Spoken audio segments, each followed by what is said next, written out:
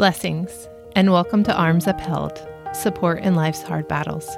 I'm Lynn Pierce, and I'm here to hold up your arms with encouragement, something to think on, and a prayer to focus on the one who holds all things together, while you continue to fight the battles in your life.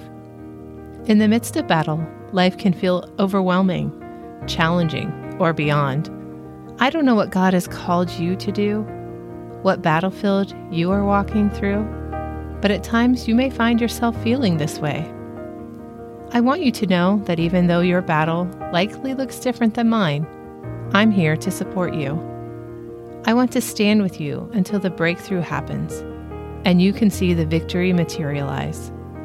My hope is that these few minutes we spend together will help you lighten your load, feel seen, connected, and loved, and fix your eyes on Jesus. Let's begin with God's Word.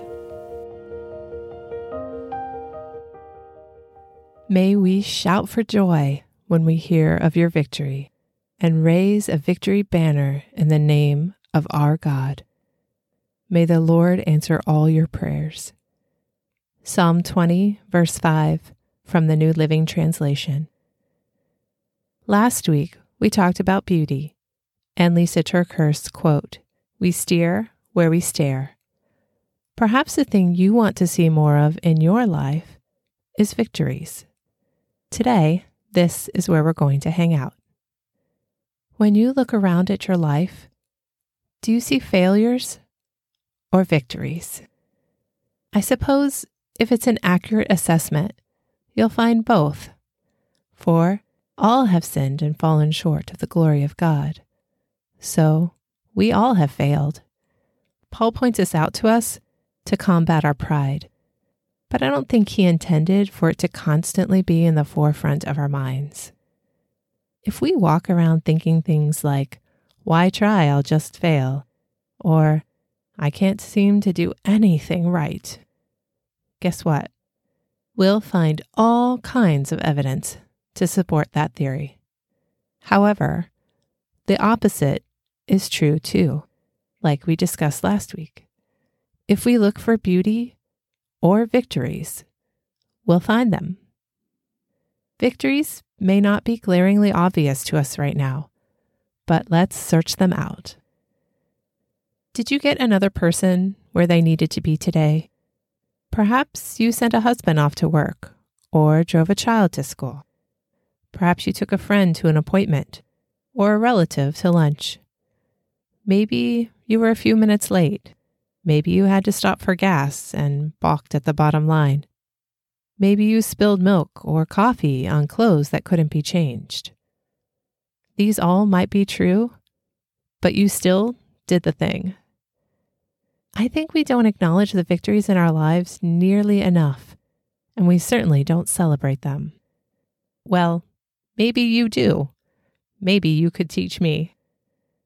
A few years ago, before COVID, when my youngest was a baby, my older kiddos would come home from school and tell me a grade they got on a test or how a presentation went, just everyday school stuff. I had previously celebrated with them by using high fives, but now my hands were full. So we started touching elbows since I could still do that while holding a baby. It became our fun way to celebrate the victory. And even now, we still give elbows instead of high fives because it just feels special. However, other times, momentous victories slip by without hardly a glance. Like when I launched my first book, Mary's Journey, Letters Home. I worked and finally got it all done, and it went live, and we had dinner and went to bed. Others advised me to celebrate, but life was happening and it felt like one more thing to add to our busy schedule. I could regret this and mope, or I could learn from it and move forward. Recently, my husband and I celebrated our 20th anniversary. We went to dinner, just the two of us. That's a victory in itself. And then searched out something significant to commemorate 20 years of marriage. I was hoping for some quirky little memento, but we ended up with a beautiful beach glass picture. It's our colors and has a couple standing close together. It seemed to embody our loves, our life, and our season. I hope it will remind us of who we are right now when we look back at it in another 20 years. We experience victories every day, from washing the last dirty dish to 20 years of marriage. I wonder how our perspectives would shift if we acknowledged them and celebrated them. How we celebrate can be as unique as we are. We decide what's important and what holds meaning for us. From elbows, fist bumps, hugs and high fives, to dinners out, special pictures, balloons and streamers. As we celebrate our victories, we celebrate our lives and the one who gave us life. So don't forget to celebrate the victories. Let's party with Jesus. Let's glorify Him. And let's pray. King of Kings, you have already won the victory. As you are in us and we in you, we also stand victorious. We rebuke the lie that we are failures. We all fail, but failure doesn't define us. You do. Lord, open our eyes to the victories in our lives. May we find ways to celebrate each one, from the minor to momentous. Let there be meaning and joy in the celebrations. May we give all the glory to you. You alone are worthy to be praised. In the name of Jesus, we pray. Amen.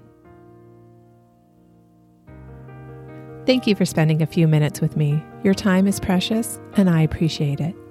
If you enjoyed this podcast and it has helped you in any way, please tell a friend so it may bless them as well. You are also welcome to find me on Instagram at @HLynnPierce. I'd love to connect with you more there. If you have any prayer requests or comments, feel free to send me a direct message. As always, your battle may look different than mine, but let's stand together. I'll keep your arms upheld until victory is real in your life. Remember, God is for you, and so am I.